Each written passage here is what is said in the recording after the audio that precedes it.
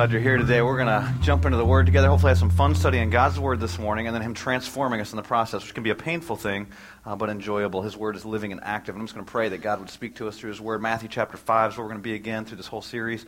Let me pray for us. Father, thank you that we get to open up your Scriptures, and I pray that you'd open up our hearts. I pray that you would humble us where we need to be humbled, and God, show yourself glorious in our lives. I pray that you would cut and pierce our souls with your Spirit and with your Word. And I pray, God, that you would speak to me, even as I've studied this passage this week. I pray you'd speak to me afresh as I communicate this to those that you want to hear these words. In Jesus' name I pray.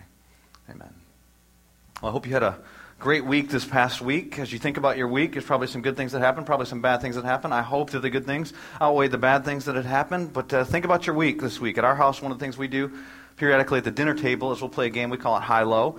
And it's a trick, parents, by the way, for just one kid to talk at a time during the meal. But it's a time where I go around and ask the kids, what's the high and low of your day? And each one will then share what was the high point of their day and what was the low point of their day. And so they've got to pick one thing. They can't tell me the summary of their whole day. They've got to tell me one high point, one low point. So if I were to ask you to play that game with me and think about your past week, what would be your high? What would be your low? This past week I was studying for the message this coming week that I'd present to you today. And I was in my office, and I got a knock on the door, and it was Pastor Jason, our shepherding pastor. He came walking in, and he wanted to show me a video that somebody had put on their Facebook page, a member of our church, and so I guess that's public domain. And so he walked in and started showing me this video. I'm going to guess that this was not the high point of the guy's day from this video. We're going to show it to you. It's a garbage man who's picking up some trash. Maybe you've seen this. It's about a 40-second video here that you see his day.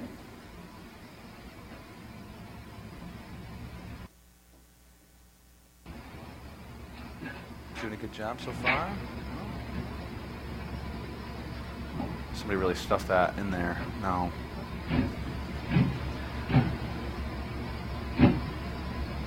I'm done with that. Yeah.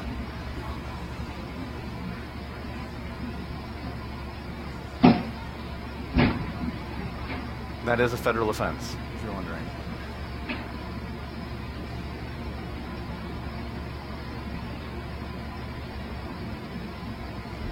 Go to the next one. That guy was ticked. That's an adult temper tantrum that we just witnessed right there. Here's the sad part for the video. As I was watching it, Pastor Jason and I are standing there looking at his laptop, I start thinking about, I do that. I haven't done that. I don't pick up trash, so I haven't torn somebody's mailbox out of the ground, but I've internally had those moments before. And sometimes I've expressed them. Maybe you have as well. Did you lose it with the kids at all this week?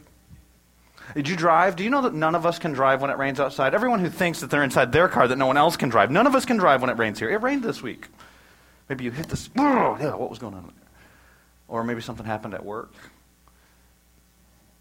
See, I think there was something more going on than just someone stuffed their trash can too tight for that guy. There were things that were happening in his life. And what we saw was the exact opposite of what we're going to talk about today as we continue to study happiness.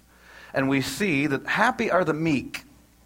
Not those who are angry, not those who are self-assertive, not those who are self-important, not those who are boastful, not those who are trying to seek their own plan, but the meek. And today's a message that would be very easy for you to go, I don't know if I believe that one, Jesus. And so we're going to open up the Scriptures and see what he has to say. If you have your Bibles, Matthew chapter 5, we'll continue going. If you haven't been with us, we've been studying what's called, oftentimes referred to as the Sermon on the Mount. Simply because Jesus sits on a mountain. We don't know which mountain, but he sits up on some mountain. He starts to preach this message. It becomes one of the most famous messages ever. And one of the reasons is because one of the things he's talking about is something we all long for, which is happiness. He gives these 8 statements of blessing. We oftentimes call them beatitudes. Blessed are thou, blessed are thou. And it's got the same structure. It's a statement of happiness. Blessed, and then the person that's described today, the meek, and then this reason for, and here's why they should be happy, and here's why it is that these people would be happy. And so we're seeing this over and over again, same structure every time, but that word blessed that we see in the NIV that I'll read from in just a moment is actually a Greek term, makarios. It could also be translated happy or fortunate. Happy are the, and then why are they happy? This description of people, and then why are they happy? But the word makarios means more than happiness like we oftentimes think about it. Oftentimes when we talk about happiness, American definition is that we just think of good circumstances. It's a birthday party for you. Someone gave you an unexpected gift. You walked up to a stranger's door and they gave you candy. Something happened in your life and it made you happy based on circumstances, happenstances. Makarios means more than that. Makarios is that desire that's in each one of our souls and has been in the soul of every person who's ever walked this earth. It's a longing for an inner satisfaction and security that can only ultimately come from God, who is our source of happiness. And so then what Jesus does in this sermon is he tells us, I want you to be happy. The problem is many of us are on the wrong path to happiness. And so he tells us a different path. Let's look at it. I'll start reading in verse 1. We get the context for what we've seen. And these Beatitudes, they build on one another. And so we've already looked at the first couple. The first verse says, Now when he saw the crowds, he went up on a mountainside and he sat down. His disciples came to him. Now there's crowds of people coming around because in chapter 4, Matthew's just told us Jesus has been around healing every sickness. Everyone who comes to him, he's healing them. And he's teaching with a teaching they've never heard before. And so there's crowds, but then there's also his disciples. And so there's two audiences, but he gives one message. And the message is really just for his disciples. But the crowds can listen in, kind of like today. Some of you have committed your life to Jesus Christ. You've got the Spirit of God living in you, which means these things are possible in your life. And there's others that you're here for whatever reason. Someone said they buy you lunch afterwards. They'd pay for your run to reclaim registration. Whatever reason. You came to church. Maybe you're interested in spiritual things. Maybe you thought there was a movie afterwards and you just hang out. I don't know why, but you're here. You can listen in. These just can't be a reality in your life till you commit your life to Jesus. And Jesus has begun teaching to his disciples, those who've committed their lives to him, and he began teaching them by saying, verse 3, Blessed or happy, Makarios, are the poor in spirit. Here's why, for theirs is the kingdom of heaven. Happy, blessed, Makarios are those who mourn, and we saw last week that mourn over our sin. For they will be comforted, will receive the comfort of Christ. And then today's verse 5, Blessed are the meek. Why? For they will inherit the earth. Now, if you've been coming for 3 weeks, and you thought the first two were contrary to what our culture tells us, opposite of what we're constantly being told by the world, then this one is way more contrary. This is they build almost in controversy, if you were to think about the way that the world communicates things. What does it say? Only the strong survive. Survival of the fittest. If you want yours, you better go get it. No one else is going to give it to you. You've got to look out for you. Take care of number one. And Jesus says here, the happy are the meek. But then the next statement, because they will inherit the earth. The meek don't inherit the earth. Jesus, are you crazy? The meek get things taken from them. The meek get shoved off to the side and marginalized. The meek will have world domination, Jesus says here. Now try to imagine if you were one of the original listeners to this sermon. You were there in chapter 4, and that's why you're part of the crowd. Jesus is teaching, and so you're interested in his teaching. It's different than other teaching you've heard. He's healing everyone. Maybe he healed someone you knew. Maybe he healed you. And you're listening to this guy teach. Now, you had expectations that when the Messiah came, based on the Jewish teachings of the Old Testament, that he was going to be a military leader. That he was going to overthrow the government, which was an oppressive government, which was taking stuff from the people that were working so hard. And so you've got hopes for what this guy's like. And then he teaches, happy are the poor in spirit. You bring nothing to the table. You're spiritually broke. That's what we talked about the first week. And then you see the darkness of that, and you mourn over your sin. He says, happy are those who mourn. That seems contrary to anything you've experienced before. But then he says this one, happy are the meek, for they're going to take over the world. They're going to get the whole world as theirs. And you've got to be thinking to yourself, no, Jesus. The meek are weak. The meek get taken advantage of. The meek, they're not going to... But you know this guy works because he's worked in your life. And so now you have a decision to make. Am I going to believe what I naturally think is true, or am I going to trust this guy who's already changed my life? And what do? Because you've got to remember what Jesus is talking about through all of these statements of happiness are the opposite of what you're going to experience or what you're going to hear anywhere else in the world. And he said that from the very beginning. In chapter 4 and verse 17, his message was repent. Repentance means stop. You're traveling down a path that's not the right path. Stop, turn, and go down a different path. You're pursuing happiness a certain way, and it leads to destruction. It leads to death. And Jesus says, turn. For why repent? For the kingdom of heaven is near. He's talking about the kingdom of heaven. And then we saw that he bookends these statements, these Beatitudes, with these statements. The same promise for the first one and the last one. In verse 3, for theirs is the kingdom of heaven. In verse 10, for theirs is the kingdom of heaven. Blessed, happy are the poor in spirit, for theirs is the kingdom of heaven. Happy are the persecuted, really? For theirs is the kingdom of heaven. And everything in between, verses 3 and verse 10, are about living as kingdom of heaven, as citizens of the kingdom of heaven. If we do it, then verses 13 through 16 become a reality, that we become the city on a hill. The light of the world, the salt of the earth. But you can't just do what everyone else is doing. There's a different way. And Jesus even knows that not many people will believe this. He says at the end of Matthew chapter 7, he's speaking, it's wrapping up the Sermon on the Mount. It's Matthew chapter 5 through chapter 7. At the end of his sermon, he says, this is narrow road theology. This is narrow gate. There's not many people that travel through it. There's not many people that are going to accept this. The question for us is, are we one of them? He says this, enter through the narrow gate, for wide is the gate, and broad is the road that leads to destruction, and many enter through that. A lot of people believe that. But small is the gate, and narrow the road that leads to life, and only a few will find it. And so we travel the wide road that we're constantly being told all the other times that we're getting a message on what's going to lead to happiness. Or maybe Jesus is right. But the reality is most of us will not travel down that path. Jesus even knows that. The question for you individually today is, will you be one of the few? And Jesus here says, happy are the meek. Who are the meek? Well, I'll give you a definition of who the meek are, and then we'll spend the rest of our time unpacking it. The meek are those who humbly depend upon God, and then are freed. The result of that is to selflessly serve other people.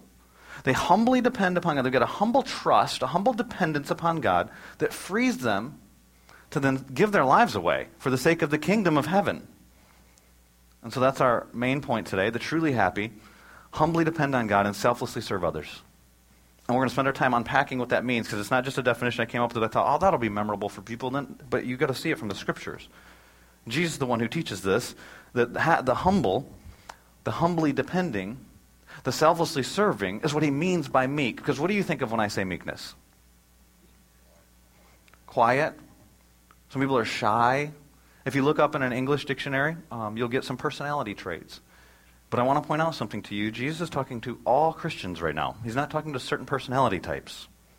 We're not all supposed to have the same personality type. Some people are just, their disposition is nice. Some people are shy. So are some animals. We're talking about a work of the Spirit here. This is not just a personality trait. Jesus is talking about a character trait. When we think of meekness, we oftentimes think of weakness. When we think of meekness, we think of timidity. We think of people who are shy, people who are quiet. That might be your natural personality disposition. That doesn't mean that you are what this passage is talking about. In fact, if you look through the Scriptures, you start to see what meekness is. The very first time the word's used is in Numbers chapter 12 and verse 3, and it describes Moses. If you think that weakness is what meekness is, this guy's described as the meekest man on the entire earth. Do you ever read about Moses? He's probably the strongest leader that's ever walked the planet apart from Jesus Christ. He leaves being the prince of Egypt. He leaves the palace courtyards of Egyptian kings, and he comes in and he starts to lead a band of slaves, a couple million of them, and leads a nation. He argues with the most powerful man in the world and proclaims plagues on him, plagues that he has no authority or ability in his own capabilities to pull off. He's totally depending upon God. And he's doing it for the sake of other people. He's called the meekest man in the world. And the context of Numbers chapter 12 and verse 3, you can put that verse back up there. Numbers chapter 12 and verse 3 says, now the man Moses was very meek, more than all the people who are on the face of the earth. So you've got the strongest leader on the face of the earth, is also described as the most meek man on the face of the earth. The context for what's happening is there's a couple people, his brother and sister, Aaron and Miriam, that are arguing about taking over his position. They want his honor, the honor that he's receiving. They don't want the pressure and the responsibility that he faces, but they want the glory that he gets. And so they're saying, God doesn't just speak to Moses, he speaks to us too. It reveals the jealousy and the pride in their hearts. And then Moses never asserts himself for the sake of himself. He's very assertive. He's very ambitious for God's glory. But he doesn't do it for Moses' sake. In fact, you read about when God comes to call Moses to lead this nation. In Exodus chapter 3 and verse 11, you see what his response is. Moses said, who am I that I should go to Pharaoh and bring the Israelites out of Egypt? Who am I? He has no even idea about the Red Sea situation that's going to happen. He doesn't have any idea about all the things that are about to take place in his life. But he says, why would you use me? Some people would say, well, it's about time, God. I've been waiting for you to come and tap me on the shoulder to change the world. That's pride. Some people would say, like, not me, because that is insecurity. Moses is neither. He doesn't have an arrogance, and it's not insecurity. Sometimes we mistake humility for insecurity. Insecurity is another form of pride. It's people with low self-esteem. Sometimes that's what we think humility is. Humility is not that you have low self-esteem. Humility is you're not thinking about yourself at all. You're over yourself. You have no self-importance. And what's interesting when you look at our beatitude here and you look at meekness is each one of these builds on the other. And of course meekness would be the next one. It makes sense because we're poor in spirit. Remember what that is? We bring nothing to the table. We're like kids with their parents. You don't even have the resources to take care of yourself. You beg God to take care of you.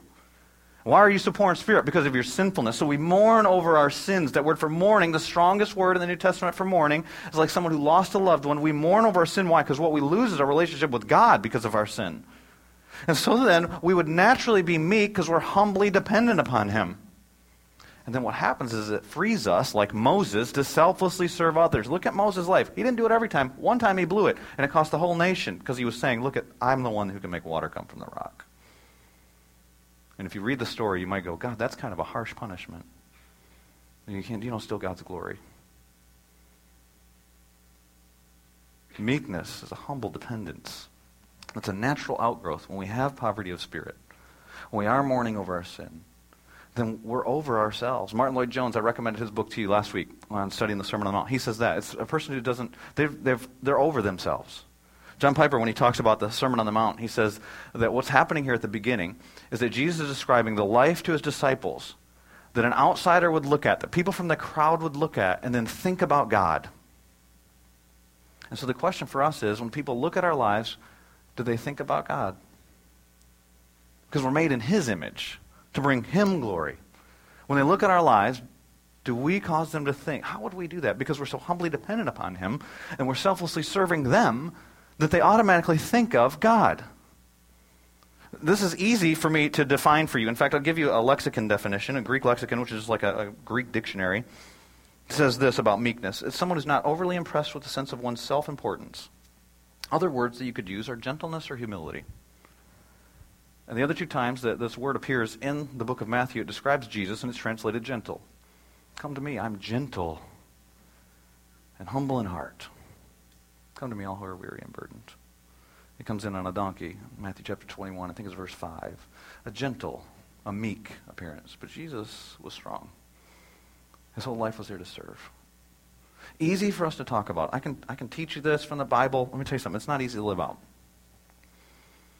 It's hard to just lay your life down for the sake of everyone else, not to think about your own rights, especially in the world that we live in that's continually telling us, look out for number one. Only the strong survive. If you want yours, you've got to go get it. And then you factor in all the stressors in our lives. Like you think about this guy going garbage can here. That was not just about a garbage can. Some other stuff is happening in his life. I read one study this week that said if you commute to work, and I know many of you do, if you commute to work, that you experience more stress in your life than a riot police officer or a fighter pilot. I read that and I thought, I don't think I buy that. But there is a lot of stress with commuting. And it did rain this week. You try driving at 8 o'clock in the morning or 5 o'clock in the afternoon when it's raining here. I've got a little experiment you can do. Maybe it'll rain this next week. Try to merge lanes. And use your blinker, people. Use your blinker.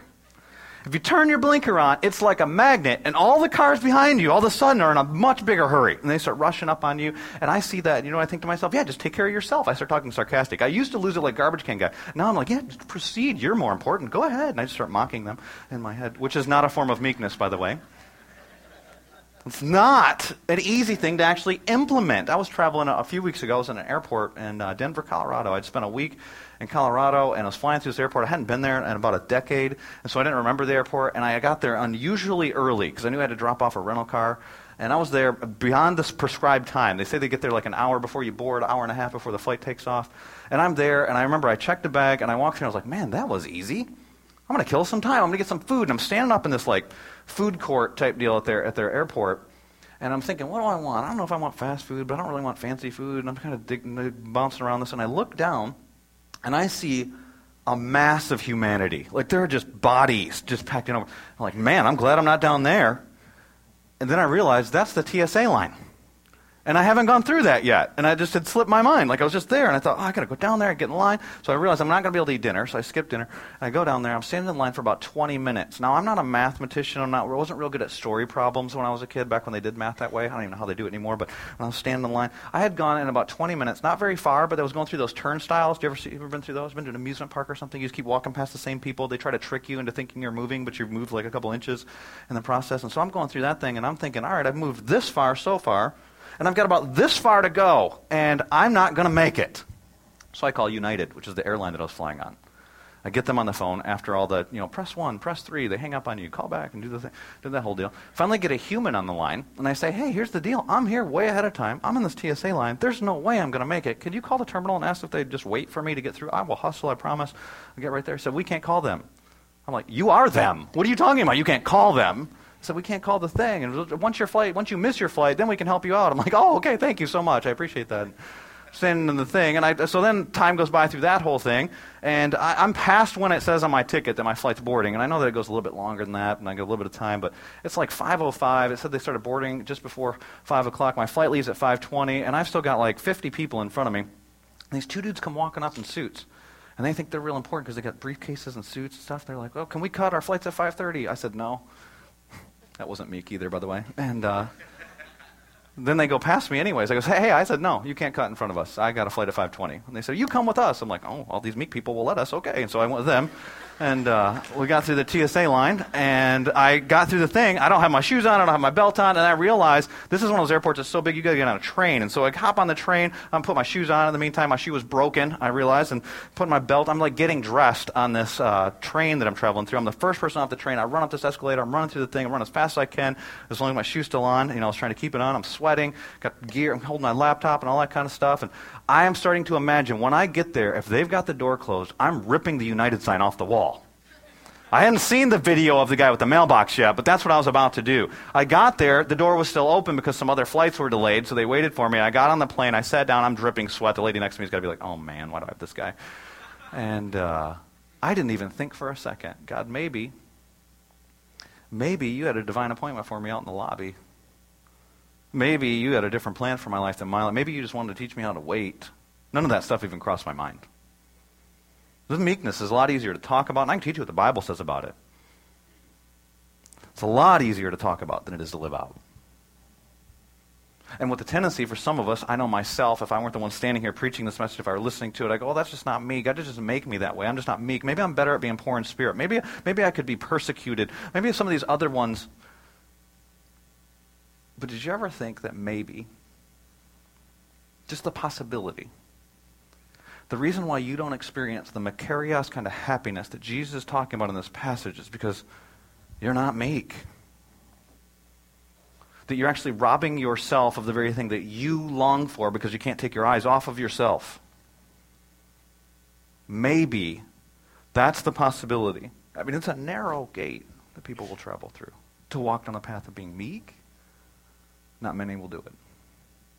Will you? What does that mean? Well, you can go back to the Bible. You can look more. There's more to know here. And just teaching you a little bit about how to study the Bible, too.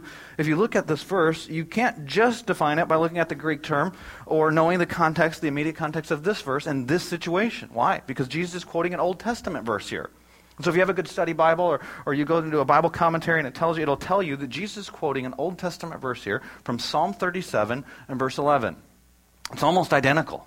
Psalm 37, verse 11 says, but the meek will inherit the land. And so here it says earth would land and enjoy great peace. And so here it says happy, and there it says enjoy great peace. It's almost the same verse, though. And so in order to really understand what this word means, you've got to know not only the context of Matthew chapter 5, which we've talked about, but you also have to know the context of Psalm 37. And so when he talks about the meek here, what does he mean by meek here? And the context for Psalm 37 is that the psalmist, David, is comforting the people who are experiencing evil people prospering at their expense. And then you naturally question God, right? Bad things happen in your life, and other people that are taking advantage of others seem to be doing well, and you're not doing well, and you're trying to be faithful, and so why is this happening? And in the context, what it says to do is verse 5 says to trust, to roll your cares upon him. And so trust, a humble trust, is naturally a part of this definition as well. It also says in verse 7 to be still, to wait, to rest. A young lady from our worship team was singing today, Nikki Cullen, a few weeks ago shared a testimony with our church. She was quoting Psalm 46. And in Psalm 46 it says, be still and know that I am God. And she said that she, as a mother of 4, she can't even imagine being still because the kids will probably burn the house down.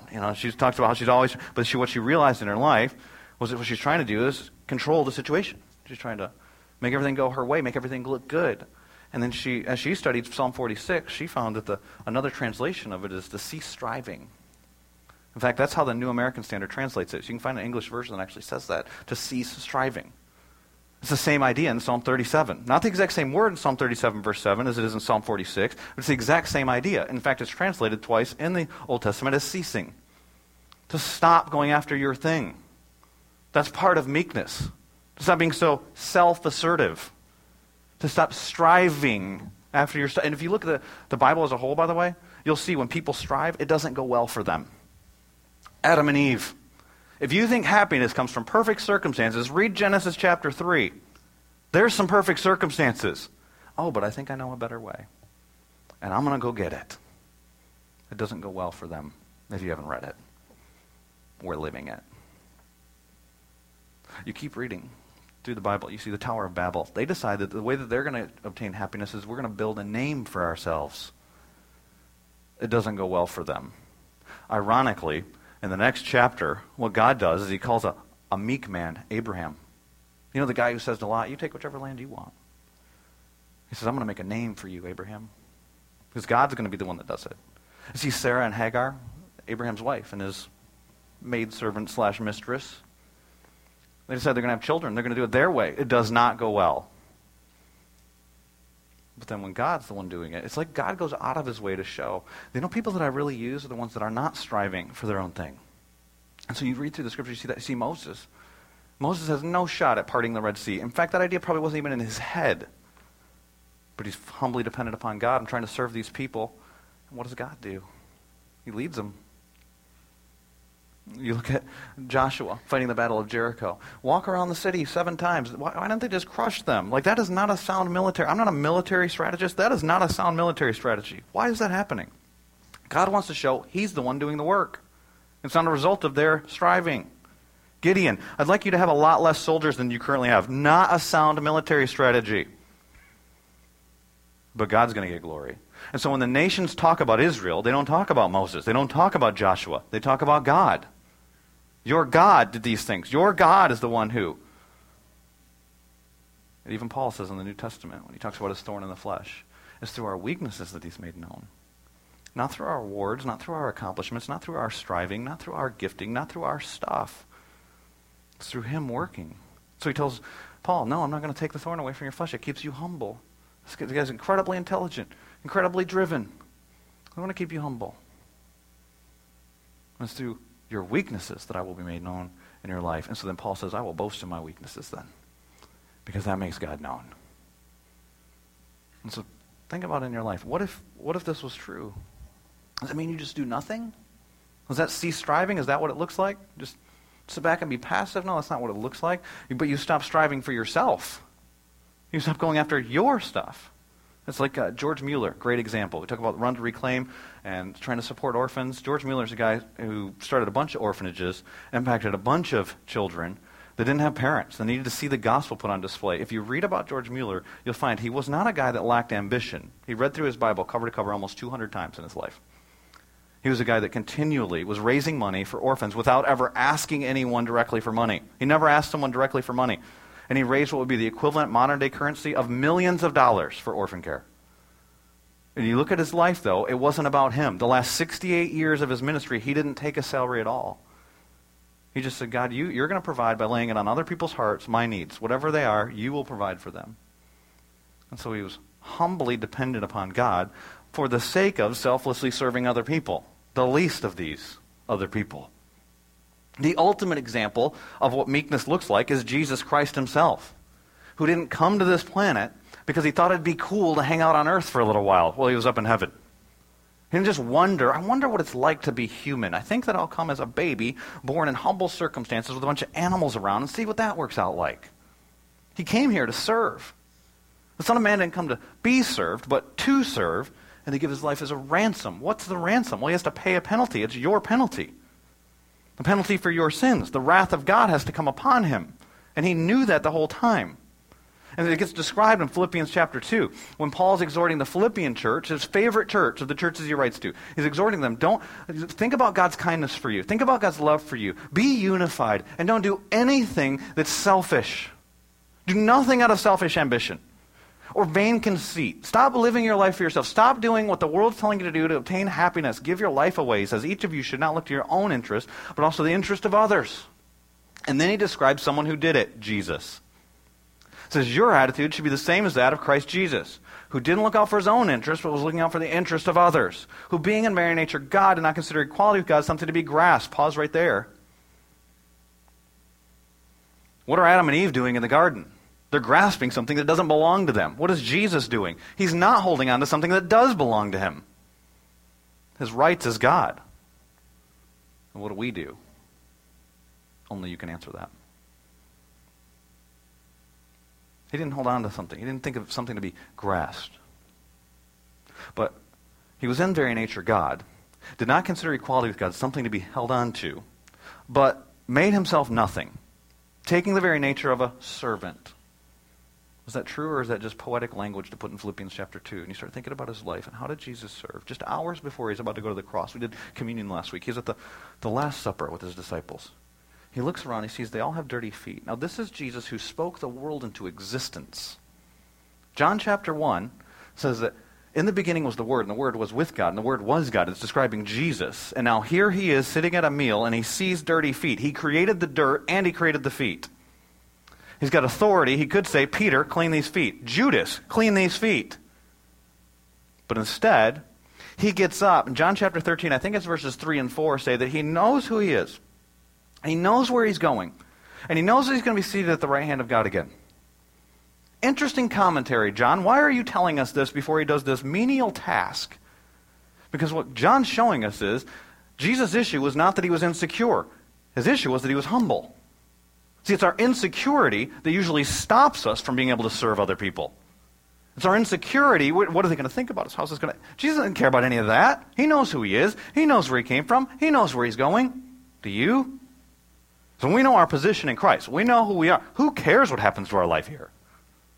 It's our insecurity that stops us. Jesus, he washes Judas' feet and Peter's feet and all their feet. But that wasn't the ultimate demonstration of his service. Think about what the rest of this passage says in Philippians chapter 2. He became a servant, being made in human likeness, and being found in appearance as a man. He humbled himself.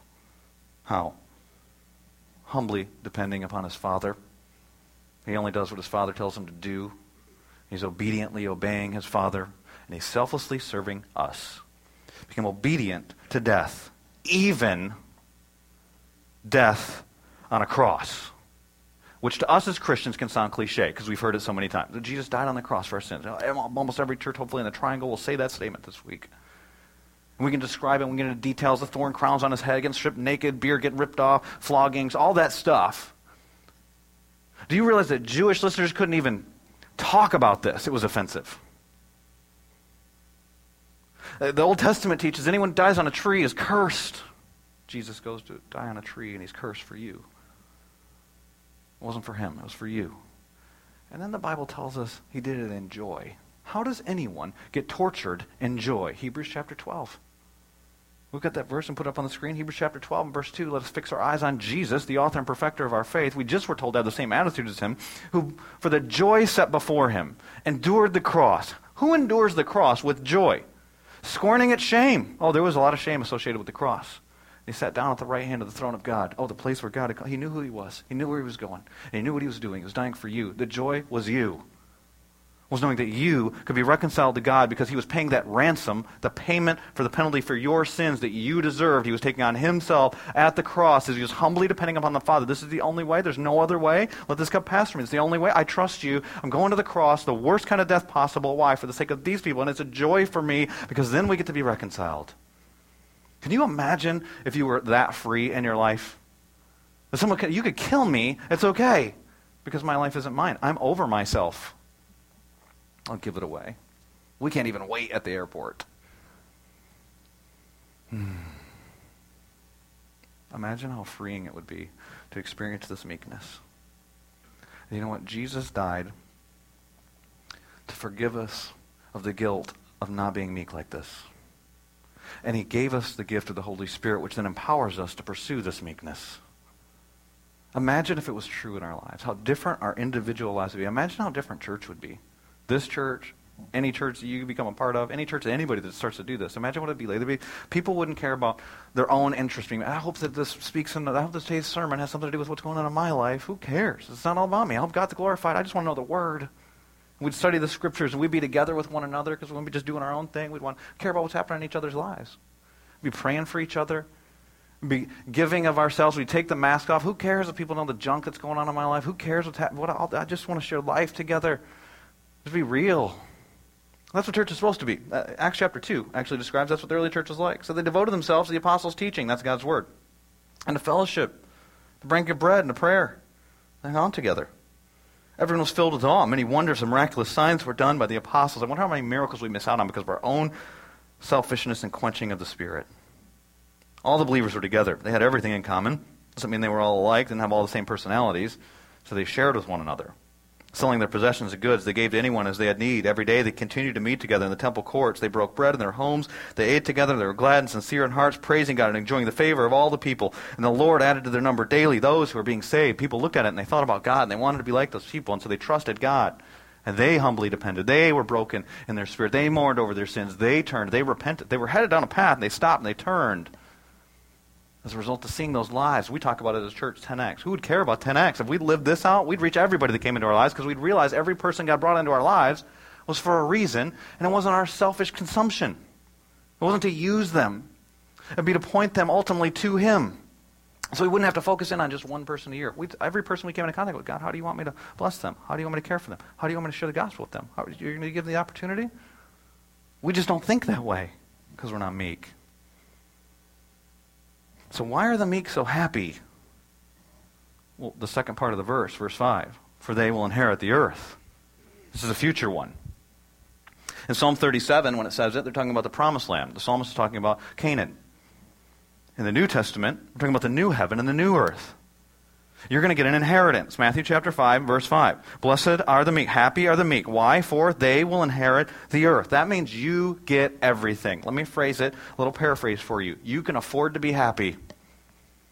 Because I don't know every person that's listening to these words, but every person that I know that goes to this church, you have a budget. You've got a limit. You've got some amount of money that's limited. You have to say no to certain things. You can't afford to do them. Now, if you're a person that has so much money, you don't even know what to do with it, I'd love to go to lunch with you afterwards. We could talk to you about how you could use it for the kingdom. But maybe this doesn't apply to you in this analogy, okay? So you've got just so much money, you're just burning it for fun after church today. But then the rest of us, you've got something. You don't go on some vacations because you can't afford it. You don't buy some meals because you can't afford it. You don't buy certain purchases because you can't afford to do them. And some of us, we think that we can't afford to be meek because we're giving away pieces of happiness. I can't give up my time. I've got to be stingy with my time because I only got so much of my time. And it's my time, my money. It's my life. So we don't think we can afford to be meek. And what Jesus is telling us here is, you're going to get everything.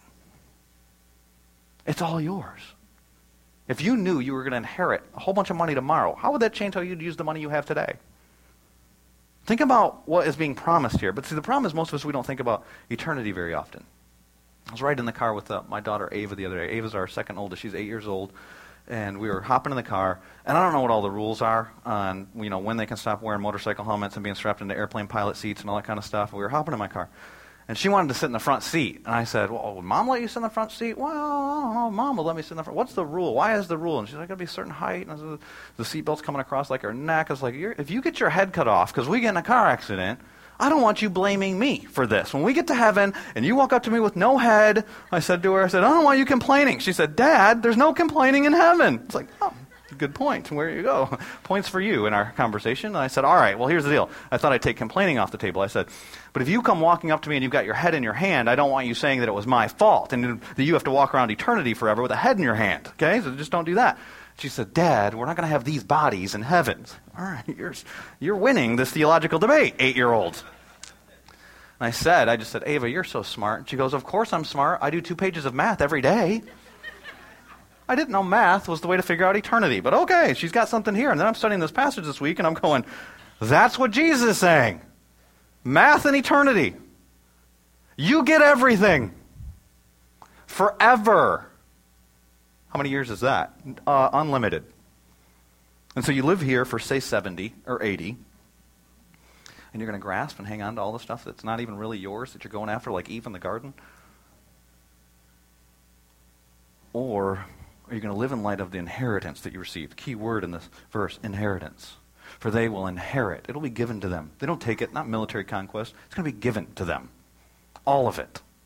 All of heaven, all of the new earth, it's all yours. It's all throughout the Bible, this language. We just tend to read over it because we don't think about eternity very much. Ephesians chapter 1, verse 18. The Apostle Paul writing, he says, I pray that these Ephesian believers, their eyes may be enlightened, that your heart may be enlightened, in order that you may know the hope to which he's called you, the riches of his glorious inheritance in the saints. Guess what? His riches is everything. He owns a cattle on 1,000 hills. He owns it all. Do you believe that Jesus died for your sins? A couple people, yes. Say amen if you believe Jesus died for your sins. All right. Most of you said amen. Some of you might be introverted. Some of you maybe haven't trusted Jesus yet. Totally understand that, but you know whether you believe that or not. Romans chapter 8 says this. He who did not spare his own son, but gave him up for us all, how will he not also, along with him, graciously give us all things? It's all ours. 1 Corinthians, in chapter 3, he's talking about who's going to get the kingdom, who's not going to get the kingdom. And so I'm going to jump into a verse. There's some context before that you can read. But in 1 Corinthians, in chapter 6, it says this, nor thieves, nor the greedy, nor the drunkards, nor the slanderers, nor the swindlers will inherit the kingdom of God. Remember our context? Verse 3, there's the kingdom of heaven. Verse 10, for there's the kingdom of heaven. Repent, for the kingdom of heaven is near. And verse 11, and that is what some of you were. You were swindlers. You were greedy. You were drunkards. Because of the death of Jesus, you were washed. But you were washed, you were sanctified, you were justified in the name of the Lord Jesus Christ and by the Spirit of our God. And earlier in chapter 3, he's talking to the Corinthian church who's arguing about, well, I follow Apollos, and I follow Paul, and I do this, and it's all the selfish stuff that they're talking about. And then Paul says this, in 1 Corinthians chapter 3, verse 21, so then, no more boasting about men. All things are yours. So that's why there's no more boasting about men. Whether Paul, because Paul's yours, or Apollos, because he's yours, or Cephas, because he's yours, or the world, or life, or death, or the present, or the future, are all yours. How do we just read over this? And you are of Christ, and Christ is of God. You get God. And so we're going to live here like, I just got to buy this nice sweater, get a new iPhone. Seriously? You get it all. Who cares if they take your life? Who cares if they cut your head off? You get it all. Shouldn't that change how we live here? But few. Narrow is the road. Few will do it. You go get yours. Only the strong survive. You've got to decide which one you believe. Let's pray. Father, I'm sorry. We're sorry for how much we think about ourselves. How highly we think of ourselves, how lowly we think of ourselves, whatever we're doing to think about ourselves, how much we think about ourselves. Even when we talk about happiness, we're so self-centered in the way we think about it, God, but it's about you. You're the source of joy. Help us to see you. Help us to see what you've done for us and your selfless service of us on the cross. And you're giving your life for us as the example that we'd keep our eyes on you. These wouldn't just be verses we'd read, but we'd have the attitude of your son Jesus. We'd have our eyes on your son Jesus, that we'd want to make a big deal about your son Jesus, and we'd get bored with talking about ourselves. And that we'd be willing to give our lives away for your kingdom. Whatever that looks like, how obscure or difficult or whatever that means, that you would bring us to that place. In Jesus' name I pray. Amen.